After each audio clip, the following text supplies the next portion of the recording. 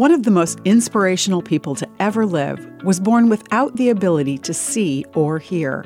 Her name was Helen Keller. I'm Bonnie Sala with Reset.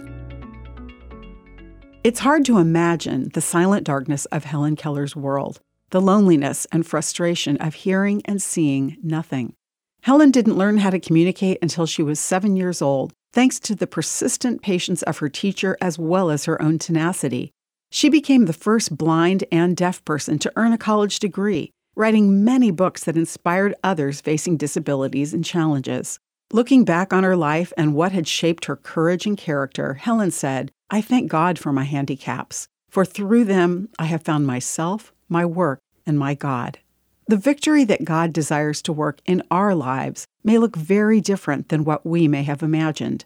Helen Keller never saw or heard in this life, but she lived a life of love and influence in what she called an infinite state of hope. Our losses, challenges, and trials can lead to disbelief and bitterness, or lead to faith and love. God offers us hope in every circumstance. The Bible says, "Can anything ever separate us from Christ's love?" Does it mean He no longer loves us if we have trouble or calamity, or are persecuted or hungry or destitute, or in danger, or threatened with death? No. Despite all these things, overwhelming victory is ours through Christ who loved us.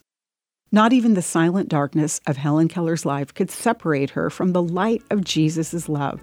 Like Helen, we can find courage, God's love, and purpose in even the most challenging circumstances. I'm Bonnie Sala with Reset.